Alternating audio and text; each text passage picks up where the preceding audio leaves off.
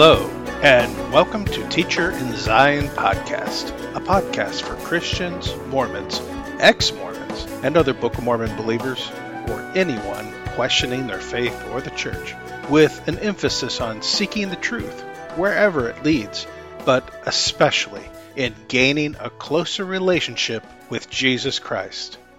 This is your host, Doug Hatton, recording from my home office in Independence, Missouri. Thanks for joining us today. Is priesthood even a thing? This is part 2 in the series, so if you haven't listened to part 1 yet, I would encourage you to go back and listen to that first. When the Lord first revealed that there was a problem in our concept of priesthood, I did what I always do. I set about asking the Lord many questions. I studied the matter out, looking at the scriptures. I conversed with trusted friends. I did all of this because long ago, I learned that when God is trying to reveal something to us, or if we are desiring to better understand something, the Lord expects us to put some work into it. He expects us to fully study these things out. He expects us to prove His words and seek for understanding. And this is an important part of our stewardship. It's the ask, seek, and knock part of our stewardship.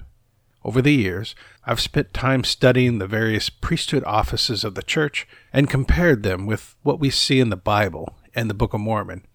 And because of this, I was already aware of certain questions and possible discrepancies with our knowledge. As my mind got to work once more, pondering what the Lord had told me, I began to write in my journal some of those questions. David Whitmer wrote in his testimony, an address to all believers in Christ, that the word priesthood was never once used during his time in the church. Not until Sidney Rigdon came along and persuaded Joseph of it did it later make an appearance. In fact, the first use of that word appeared in an article published in 1834. Whitmer also stated that the term authority was what was originally used. He seemed to be implying that the use of the term priesthood may be problematic in some way, and possibly opening the door for further error in the church. So the question that arose in my mind, is this just a matter of using correct terminology? Are the words priesthood and authority really the same thing? Are we just looking at a matter of semantics? And if so, does it really matter if we use the term priesthood to describe the call or the ministry of men to perform certain functions? I spent considerable time contemplating these questions and going to God in prayer to find out.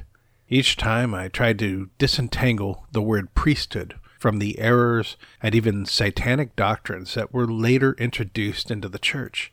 I felt the Holy Spirit resisting my attempt to do so. I got the sense that either the word itself was an offense under the terms of the New Covenant, or that the word had perhaps become so thoroughly ensnared with the lofty pride of Ephraim and other doctrinal errors that crept into the church, that we must extract ourselves from its use if we are to have any hope of being liberated from those errors. The more I contemplated the matter and prayerfully sought to understand, the more I got the distinct sense that not only was there a problem associated with how we have understood priesthood, but there may be an offense actually attached to the very use of the word. And that was a turning point for me, for I had previously assumed that we had only misunderstood the concept of priesthood in some way, not that the very concept of priesthood itself might be the problem.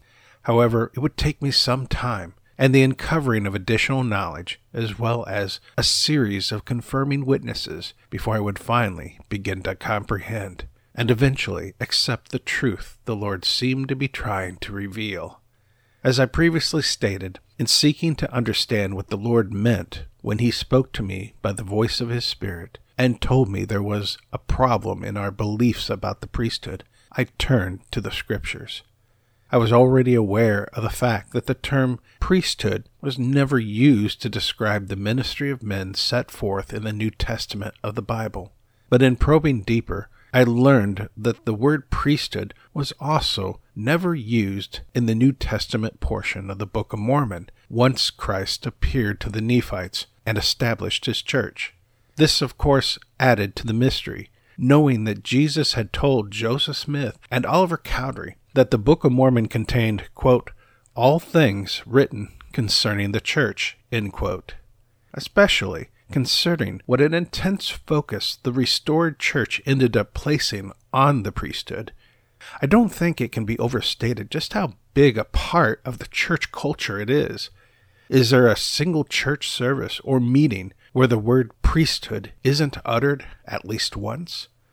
If a word count were conducted of every church meeting ever held in the last 185 years, I would guess the frequency with which the word priesthood has been uttered would be second only to the mention of Jesus Christ.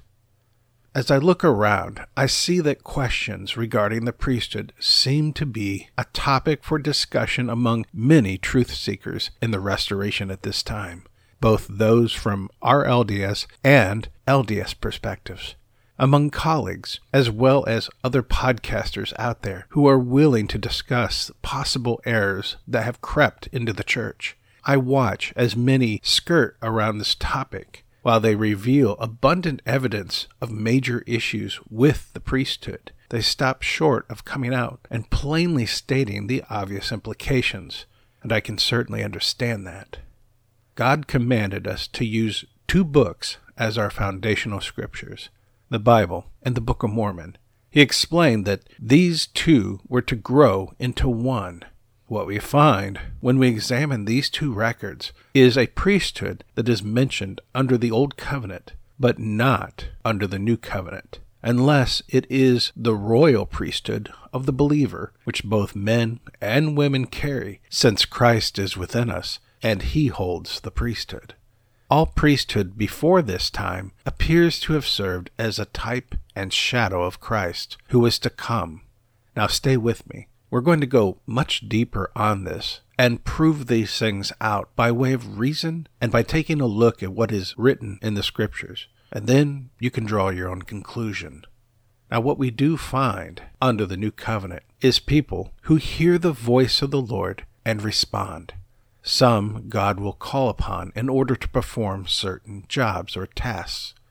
While some may have been ordained by another man, the vast majority of God's servants were not. Either they were ordained in the womb, ordained by the hand of an angel, or by Christ himself. But as often as not, they simply hear the call to go forth, and they obey. It would appear that their authority simply came by way of the will of God, and by hearing and obeying. Some are called to preach the gospel throughout the world. Originally, the word apostle wasn't thought of as a title, especially not a certain position in some church hierarchy, but it was instead a descriptor of a task they had been assigned. The word apostle in Greek literally means one who is sent out.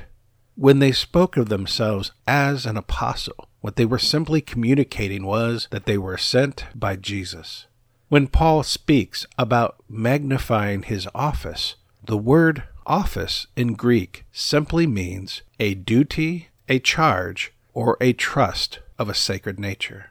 Again, it isn't a position in a hierarchy of some organization. In other words, when Jesus brought about Paul's conversion and sent him out to preach the gospel, he was simply giving him a charge to perform, the duty that Christ had given him to do. It's not so much a title, but a job description. The 12 incorrectly imagined that Jesus might have been forming some kind of hierarchy, and therefore debated among themselves regarding what their rankings should be. But Jesus said to them, "You know that those who are considered rulers over the Gentiles lord it over them, and their great ones exercise authority over them. Yet it shall not be so among you. But whosoever desires to become great among you shall be your servant." Mark chapter 10, verses 42 and 43. Furthermore, it should be noted that the Apostle Paul, as revered as he has become in Christianity, was never called through what we would imagine to be proper church channels. In fact, he was not only called, but began his ministry without even the knowledge of church leadership in Jerusalem. nor was he ever ordained by any authority from the church. In time, the other disciples and the rest of the church came to recognize his authority and calling by way of the Holy Spirit. Although God chooses men to perform certain ministerial functions, we see that he has also chosen women to minister in various capacities as well. The scriptures reveal that God speaks to both men and women, and even children have prophesied and even spoken mysteries.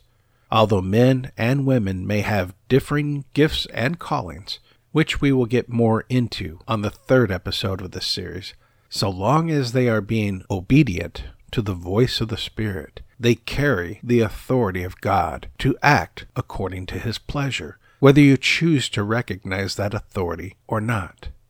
In the final analysis, there is a fundamental truth in what I just shared that we need to recognize. That if God asks you to do something, carried within that command is the authority to do it. Each and every one of you who has a relationship with Christ needs to embrace this truth and get it down in your heart, because there is as much power in it as any concept of priesthood.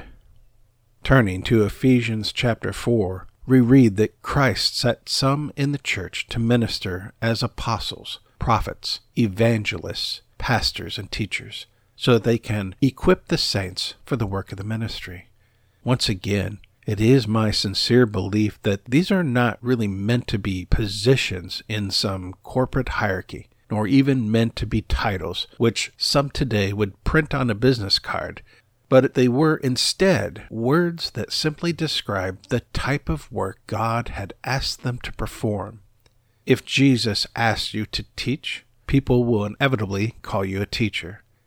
An additional problem that needs to be worked out with the concept of priesthood is what to do with those women called into some sort of ministry. Priscilla was listed alongside her husband as one of the 70 evangelists in the early church. Did she hold priesthood? Or did they share in the priesthood together? Was she ordained along with her husband, or did she simply tag along? We can find very clear examples of some very powerful ministries that women walked in both the Old and the New Testament. For example, we have a number of prophets who are women.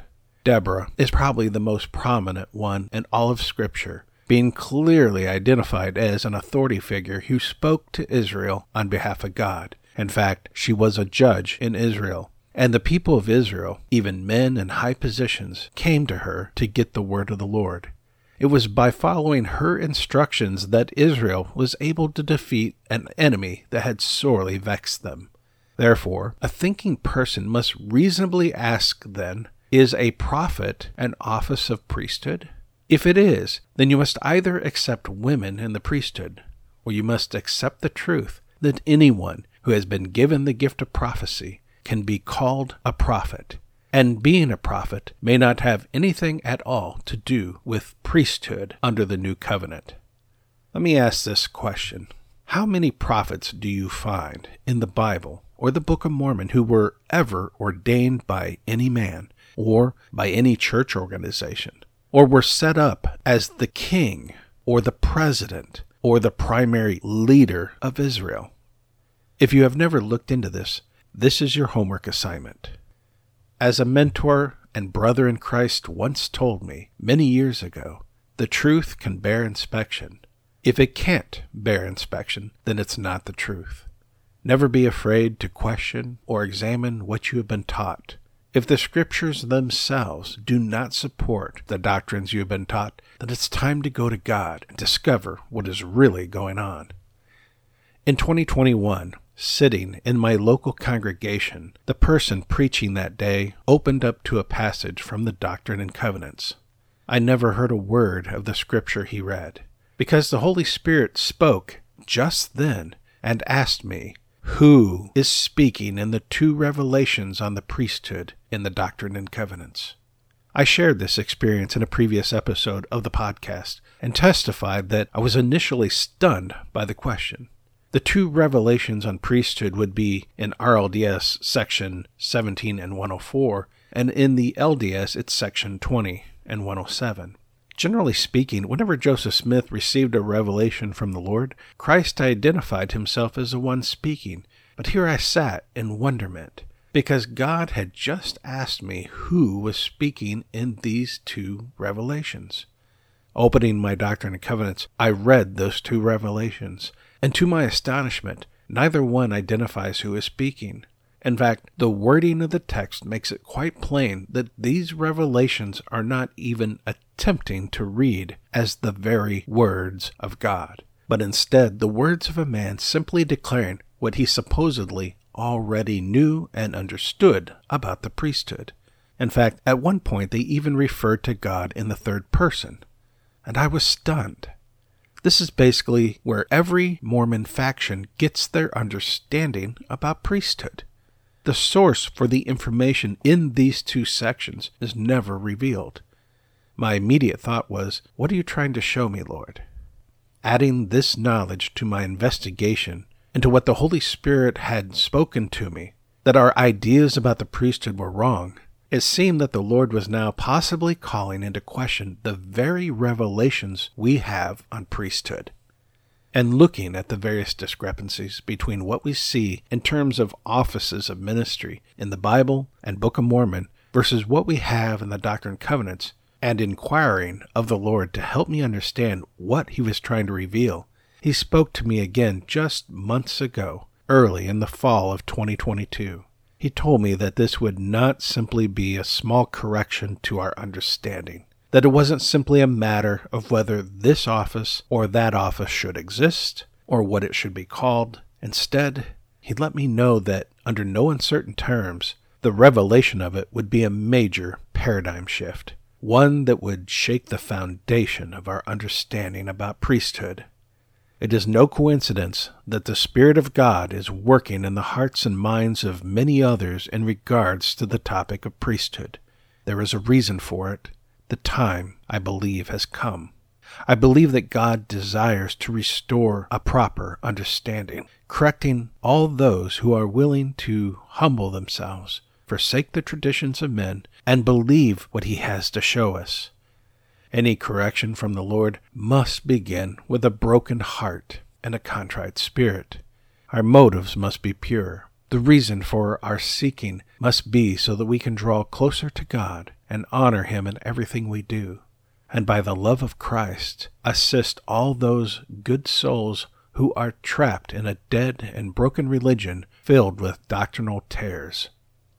This gets back to my testimony in 2019, where immediately after quoting from the parable about a field in which a man planted wheat, only to have an enemy come along and plant tares under the cover of darkness, the Holy Spirit spoke to me and said, "This is the story of the restoration.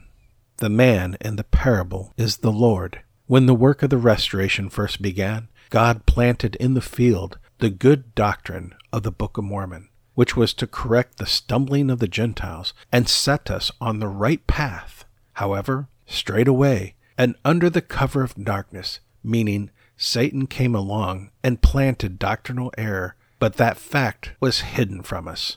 We didn't realize at the time that error had crept in. The primary teaching about wheat and tares is that it is very hard to discern which is which until the end. As the harvest approaches, only then, when the plants begin to bear their fruit, can we more easily discern the difference. We are now entering into the time of harvest, and the fruit of these things are becoming more readily apparent each day for those who look and have eyes to see.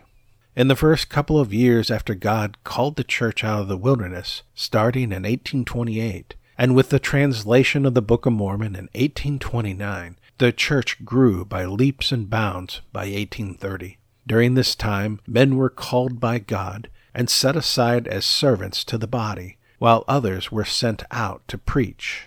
Elders, priests, and teachers were the only ministries known in the church during this time, which was the same ministries mentioned in the Book of Mormon. Hundreds of people were baptized. The church was blessed. They were truly a happy people. Men, women, and children experienced the gifts of the Spirit in great abundance. Tremendous testimonies came out of this period of time. Many in the church spoke in tongues or interpreted. The sick were healed. The saints experienced a number of miracles, and some were even ministered to by angels, and many prophesied. These things occurred during the first 2 to 3 years, but especially so up until the church officially organized in 1830. Witnesses have gone on record to state that a gradual decline in the gifts began to happen after the organization in 1830. By 1832, according to revelation from the Lord, the entire church came under condemnation. More importantly for our investigation, before 1834, no one had even heard about any restoration of a priesthood, nor had anyone heard about the appearance of John the Baptist, or Peter, James, and John, nor was there any such thing as a division in the offices of ministry, such as Aaronic and Melchizedek. These are facts, and these facts alone should give you pause. Don't take my word for it. Conduct your own investigation. In 1835, the revelations given to individuals in the church, several of which God specifically commanded them not to publish, were published, but not before altering some of the earliest revelations. Many of those revelations, given up through June of 1829, were actually given by the same means as the Book of Mormon was translated. Revelations that were received by the gift and power of God through the Urim and Thummim were altered, both removing and adding words from those revelations. Many of those changes caused the revelations to state things in such a way as to be the very opposite from their original intent and meaning. That same year, they ordained men to high priest, and immediately upon ordination, some of the men were seized by evil spirits, and their faces were contorted. Again, this should definitely give us reason for concern. It is about this time that a number of the men in the church began to realize that there was something very wrong. By 1838, we see the excommunication of the entire Whitmer family, as well as Oliver Cowdery, W. Phelps, and others. Many of the witnesses to the Book of Mormon plates chose to break fellowship with Joseph Smith and leave the church, believing Joseph to have been unduly influenced by men so as to commit grievous errors that changed both the direction and the very nature of the church in some very serious ways. Since the Book of Mormon had been given to the Gentiles expressly for the purpose of confounding false doctrines, laying down contentions, and making more plain that which is perhaps less so in the Bible, this record ought to be the very first place we turn to in terms of our scriptures in order to shed some light on this question of priesthood. So what do we find in the Book of Mormon? We find that they ordained elders, priests, and teachers. The 12 that were set aside by Jesus were also referred to as elders. Teachers taught. That's fairly easy to intuit. Jesus was considered a teacher by the Jews, which is why they called him Rabbi. Rabbi means teacher. The Book of Mormon tells us that priests would preach and baptize, and under the New Covenant, according to Moroni, priests also administered emblems of the flesh and blood of Christ. For what it's worth, the words elder, priest, and teacher are never capitalized in the Book of Mormon. Furthermore, the word priesthood is never once used throughout the entirety of the Book of Mormon except for the Book of Alma. The word is used by Alma himself, who was a high priest, but he used the term priesthood to refer exclusively to high priests, which he also refers to as the high priesthood, or the priesthood after the order of the Son of God, as well as the order of Melchizedek. All of these terms are used in one place in the Book of Alma, as he speaks about this priesthood, what it is, and why it exists. So to summarize, the word priesthood is only used when speaking of high priest, and it is used during the time when the Nephites are still under the law of Moses. That certainly seems noteworthy, but what Alma reveals about this priesthood should be of particular interest to our investigation. What Alma says, beginning in chapter 9 of the RLDS edition of the Book of Mormon, or chapter 13 of the LDS, is as follows. And I would that you should remember that the Lord God ordained priests after his holy order. Now take note here of who ordained these priests. Not any man, but it is the Lord God himself ordaining these priests after his holy order. Alma goes on to say, and those priests were ordained after the order of his Son, in a manner that thereby the people might know in what manner to look forward to his Son for redemption. Now that's important. Here we read that the purpose of this high priesthood was to prepare people so that they might know what manner to look forward to Christ. In other words, this priesthood, after the order of the Son of God, is a type and shadow of Christ himself, who is to come. They stood in the place of Christ, being a symbol of that great high priest who was to come. Even as the law of Moses was a shadow of Christ, we learn from the New Testament that once the thing that is casting the shadow actually arrives, we no longer look to the shadow, but look to him whom the type and shadow represented. Once Christ has come, with the new covenant established, we set our eyes upon him and him alone, not the shadow that preceded his appearance.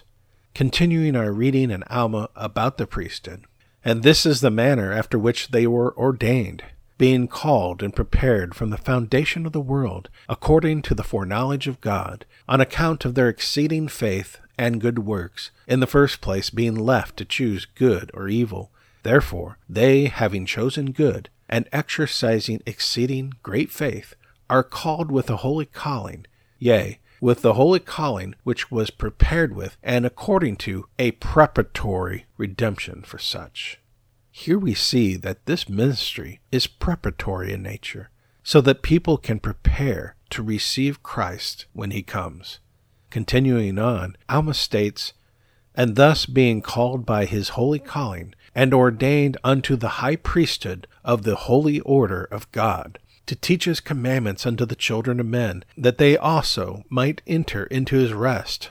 This high priesthood being after the order of his Son, which order was from the foundation of the world, or in other words, being without beginning or days or end of years, being prepared from eternity to all eternity, according to his foreknowledge of all things.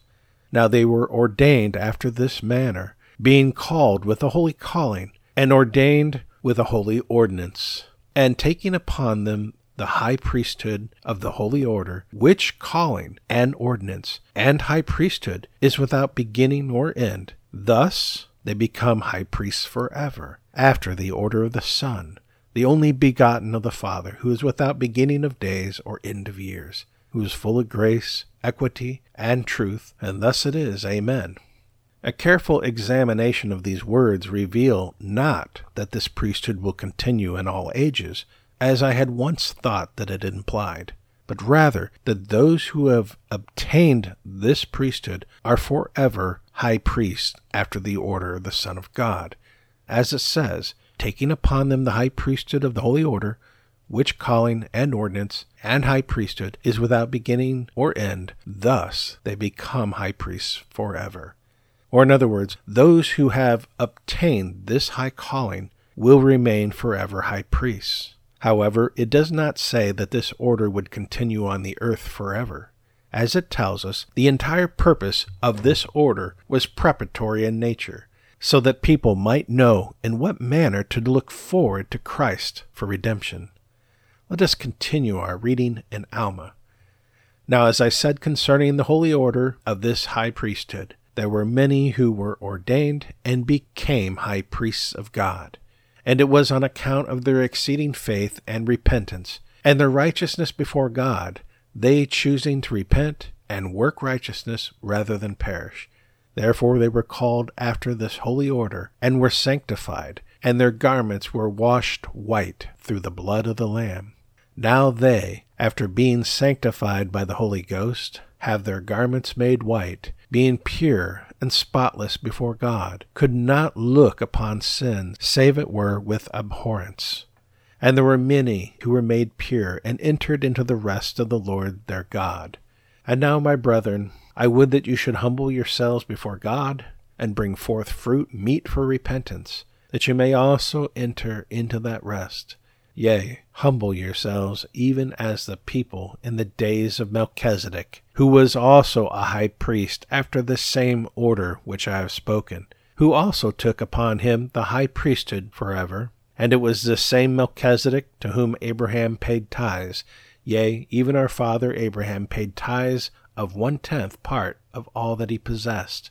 Now these ordinances were given after this manner, that thereby the people might look forward on the Son of God, it being a type of his order, or it being his order, and this, that they might look forward to him for remission of their sins, that they might enter into the rest of the Lord. Nephi, the son of Nephi, whose labors are recorded in 3rd Nephi, and which span a period before, during, and after the Savior's appearance, was the last high priest recorded in the Book of Mormon.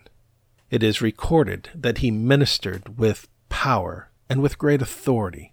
And when Christ appeared to the Nephites, Jesus calls 12 men to be elders. One of those men was this same Nephi.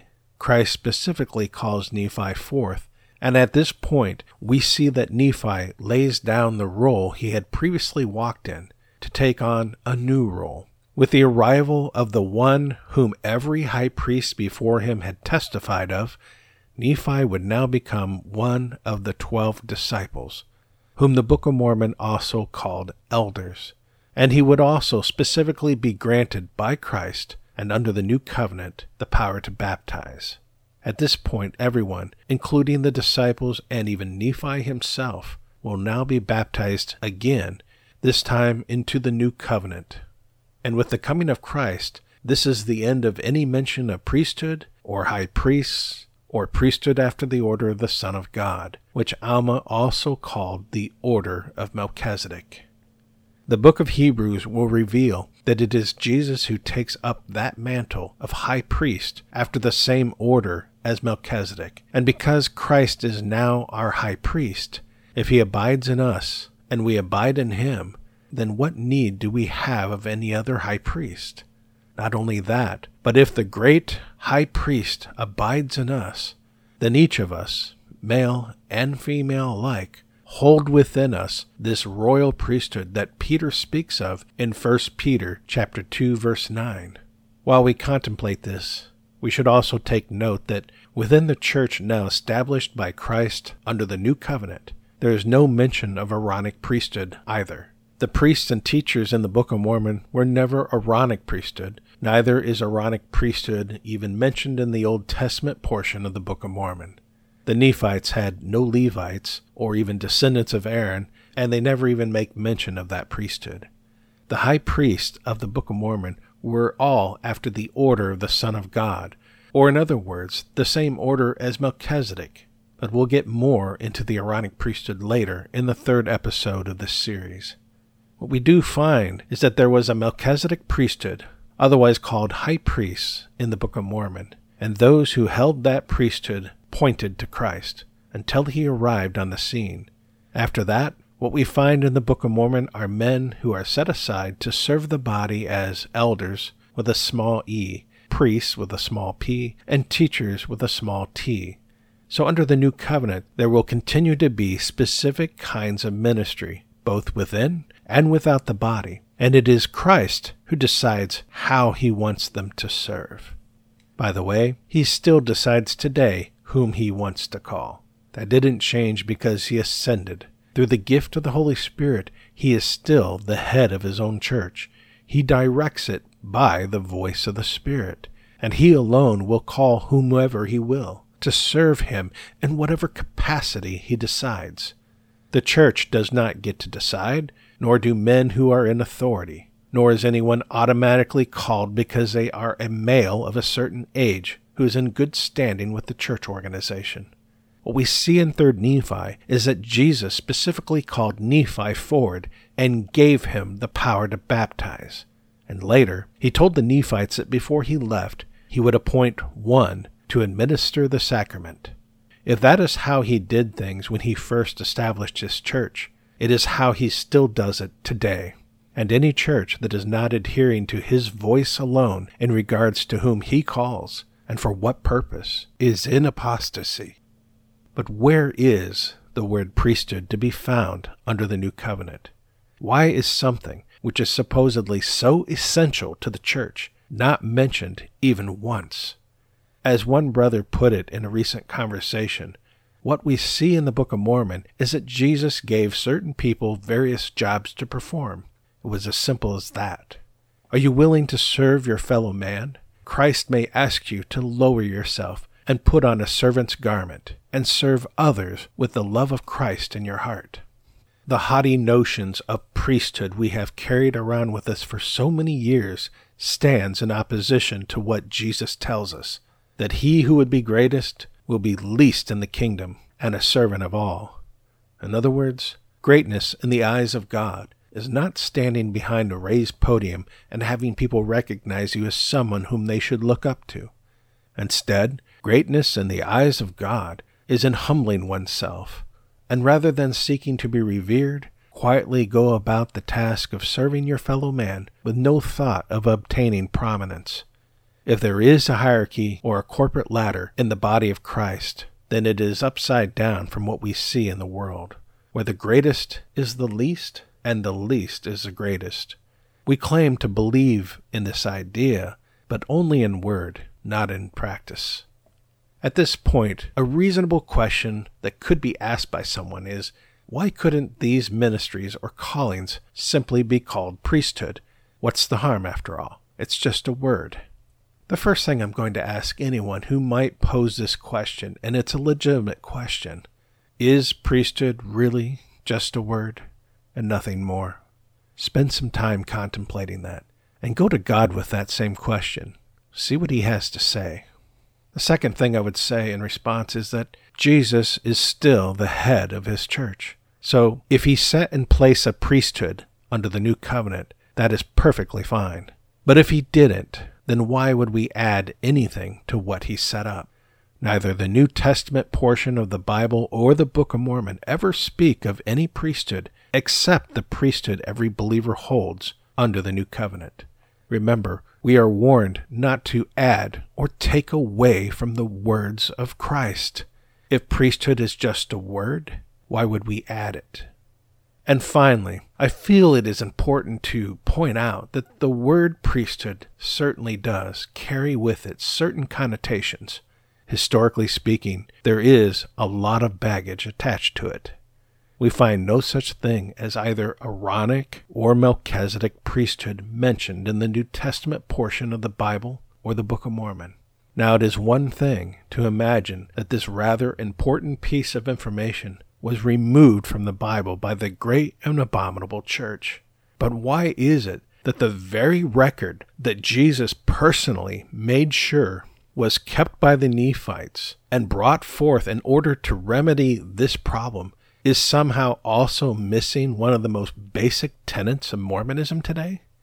Nothing at all is mentioned about a priesthood under the new covenant. More especially, nothing at all is written concerning a division in the priesthood between Aaronic and Melchizedek. Additionally, the office of high priest is entirely missing after the new covenant in both books of Scripture. There is also no mention of presidents of any kind. Although the Book of Mormon does frequently speak of the gift of prophecy and the gift of revelation, there is no office of prophet listed as a ministry that anyone was ever ordained to. Jesus did not set aside or ordain a prophet among the Nephites, much less a prophet, seer, revelator, and president of the church. Nor did he do so in the Bible. If there is a pattern in all things, why is it that Christ did not set this up when he was here to establish his church? Saints of the Restoration, wake up. How can our concept of priesthood be taught as a fundamental, even a foundational part of the church, when it is not even taught in the core scriptures that God gave us to settle doctrinal disputes and to understand correctly his doctrine and his way and his church? How is it that the Lord could tell Joseph Smith and Oliver Cowdery through the Urim and Thummim to rely on the words written in the Book of Mormon, quote, For in them are all things written concerning my church, end quote. And yet there is nothing at all written about our priesthood structure, or these additional offices, and the rules that go with each one of them. Why do the scriptures not reveal this corporate ladder or hierarchy, which tells us who is to be subordinate to whom? Didn't Jesus warn his disciples it was not to be this way among them? As one human being to another, I'm asking you, how does that make any sense? If it was so important, wouldn't it have been included in the writings of either the Bible or the Book of Mormon? Why would the Catholic Church, which is so very big on the idea of priesthood, choose to remove the concept of priesthood from the New Testament? Why is it that the restored church of 1829 and 1830 is thriving and full of the gifts of the Spirit, but somehow without any knowledge of this priesthood? If it is so important, why wasn't the priesthood even mentioned until 1834, 2 years after the church had fallen under condemnation? Nowhere do we find that God ever stated that they had come out from that condemnation. Isn't that important? If they did not repent, but continued in their errors, then we must acknowledge that errors, when not tended to, tend to multiply. There's an old saying, if you can't beat them, join them. Satan cannot defeat the truth or a divine move of God by simply opposing it from the outside. For as it says, the gates of hell cannot prevail against us. As a friend, Todd Peterson, recently stated, pining for the priesthood exclusive authority has been the great game of the saints since Satan first joined the Restoration movement. I'll give you a moment to meditate on that. In the Book of Mormon, we learned that Satan had taken away many plain and precious truths. Satan couldn't take the Book of Mormon away from us. He tried by stealing the 116 pages, but the Book of Mormon was translated and published. So the only method he could employ in order to rob us of the plain and precious truths was not to take away, but rather to add to the Word of God. Add to the doctrine of Christ as clearly established in 3 Nephi, and by adding all kinds of doctrines and mysteries and getting us to focus on the organizational hierarchy and the elevation and the reverence of men in the priesthood, he tricked us into doing what Nephi testified to be a curse. Cursed is he that putteth his trust in man. Again, after the whole church came under condemnation, I can find no evidence that the church ever repented, other than possibly those men who left the church on the grounds that the church had gone astray. What we see instead is that the saints from this time forward are not only divided, but driven from one place to another. We do not find the Lord intervening on their behalf. Nor does he ever send them one like Moses to redeem Zion as they were promised if they would repent. The saints who were driven out of Jackson County were promised that they themselves would regain their properties and their houses if they would repent. It never happened. Eyewitnesses to the plates, handpicked by God himself, ended up leaving the church one by one, all except for the members of the Smith family. At Far West, we see the birth of the Danites by the hand of Sidney Rigdon, which likely came about because of a revelation given by Joseph Smith that, I'm sorry to say, violates the very tenets of the gospel of Jesus Christ. Contrary to the teachings of both the Bible and the Book of Mormon, this revelation, still found in our Doctrine and Covenants, told the saints a lie, seemingly revealing that vengeance doesn't necessarily belong to the Lord after all, but instead, after giving your enemy a couple of stern warnings, you could not just defend yourself if attacked, but actually go on the offensive and go to your enemies where they lived and exact revenge upon them. Under the same oaths that were birthed in the secret combinations between Cain and the devil, the Danites were formed to execute the vengeance of the Lord upon perceived enemies of the church. For a time, David and John Whitmer believed that their very lives were under threat by these Danites. By the time the church ends up in Far West and then Nauvoo, a very different spirit seems to be presiding over the church, or at least much of the church. There are dark covenants and secret oaths being made. Certainly, an argument could be made that many in the church no longer lived according to the principles outlined in the Book of Mormon. Instead, men were secretly conspiring to bring about polygamy. Joseph began to think God was once a man and that we ourselves will become exalted as a god over our own earth someday. And the story of the grove has now been modified to include 2 personages in the grove, not just one. Jesus is no longer, as the Book of Mormon reveals him, the eternal God, with no beginning or end, both the Father and the Son, the very God of Abraham, Isaac, and Israel. But he is instead morphed into Lucifer's sibling, no longer the creator, but simply part of the creation, no different than we ourselves, except that he agreed to be sacrificed. It seems that the biggest issue in the church during this time frame is that hardly anyone, including far too many men in the priesthood, seem to have experienced the mighty change of heart that the Book of Mormon speaks of, which can only be wrought by abiding in Christ and Christ abiding in us. And yet, with the whole church under condemnation and driven from one place to the next by their enemies, they somehow vainly imagined that instead of repenting and going through this transformation of their lives, even as we read occurred among the early Christians, which transformation through the love of Christ had the power to convert even their enemies and much of the world, that God would somehow overlook this essential requirement and instead be concerned with things like baptism for the dead and speeches about the exaltation of man. How can any man be exalted in any way, shape, or form, and not even know Jesus? How thou art fallen from heaven, O Lucifer, son of the morning, for thou hast said in thine heart, I will ascend into heaven, I will exalt my throne, I will ascend above the heights of the clouds, and I will be like the Most High. Isaiah 14:12-14. In the end, what we end up with are conspiring men in high places in a power struggle over the church. Joseph and Hiram Smith are murdered after the mob had came and left, having been driven away by the gunshots that Joseph fired at them. After the mob regrouped and returned to the scene, they found Joseph Smith dead.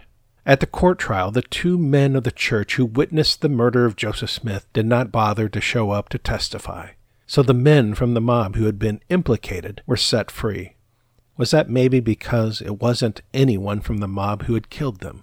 And by placing these 2 witnesses on the stand, they would have opened themselves up for questioning under oath.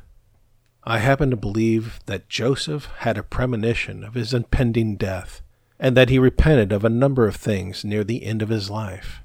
I also think he may have been trying to pull the church out of the grip of secret combinations and planned to deal a blow against those who supported the doctrine of polygamy. And I also believe he was probably killed for that. Long before I ever heard any evidence to suggest that anyone other than a mob of Gentiles had killed Joseph Smith, the Holy Spirit spoke to me about his death. And from that point on, I knew in my heart that it was the result of a conspiracy. What a dark time in the church history we are contemplating. But what I am convinced most people do not realize is just how far from the path the church had strayed, even before the Nauvoo period. I believe Joseph was a good man, that he wanted to do that which was right. But he was also a man with certain weaknesses, especially in giving in to the persuasions of other men. Even as the Lord indicated, he was also warned that if he was not careful, he would fall. This is no secret. And this probably may also be the very reason why the angel told Joseph that his name would be had for both good and evil. It may also be why the Lord, in trying to prevent these issues in the first place, told Joseph that he was to pretend to have no other gift other than translating the Book of Mormon, because no other gift would be given to him. Regardless of whatever errors Joseph may have committed, I do believe his ultimate intentions were good. But as the old saying goes, the road to hell is paved with good intentions. Not that I believe Joseph went to hell. I think he died trying to regain control of the church so that he could guide it back into what he considered a better path. I think he had come to realize that powers of darkness had gotten a foothold in the church. As to what extent he realized he may have played a role in that, I do not know. At the very least, I believe he intended to rid the church of at least one abominable doctrine, and perhaps remove certain men from power. But it was too late, and sometimes a people must be given over to their errors, so that they can plumb the depths of iniquity and taste the bitter fruit of their endeavors. And this, so that they will eventually learn the errors of their ways, repent, and return unto the Lord. Someday, I know we will get to meet Joseph Smith, either in paradise, in the presence of the Lord, or in the resurrection. And I believe that on that day, we will also see with perfect clarity all of our faults, not only his, but our own. But in brotherly love, we will also praise God for his grace and for his great forgiveness. We will surely stand in awe of God's ability to do his work in spite of our weaknesses and our many failings. That no matter how much we screw things up, God was able to work all those things together for our good, both the good and the bad things. That even our worst mistakes can be used to our benefit, to grow and teach us. The restoration began with great promise, with the Holy Spirit, and with the signs of the believers showing forth miracles. The joy of the Lord abode among the saints, but over time they had forgotten the record the Lord had brought forth, which plainly showed us how to come unto Christ and experience a rebirth, so that we might be changed creatures and walk in the kingdom of God, thereby becoming a light to the world and a city set on a hill. Instead, we became a hiss and a byword. Ensnared by ever-evolving doctrines and mysteries, we forgot what was most important, to experience that mighty change of heart. But because they had not long after they had first begun on that path, they were diverted from it. Their hearts and their minds were darkened. Before long, there were those who set their eyes on the lusts of the flesh, or on achieving power and dominance over others. The love of Christ was no longer in their hearts as it should, and so the church ended up in Utah with the kind of leadership who could boast how they would happily and without hesitation impale a woman with a javelin if they ever caught her in the act of adultery, all the while committing whoredoms themselves in the name of righteousness. How far we had fallen from the love of God and the love of our fellow man, which love can only come through a changed nature when we have Christ in our heart. This episode has gotten quite long, so I will stop here. We will need at least one more episode to finish this investigation into the nature of priesthood and whether it was ever intended by Christ to exist under the new covenant.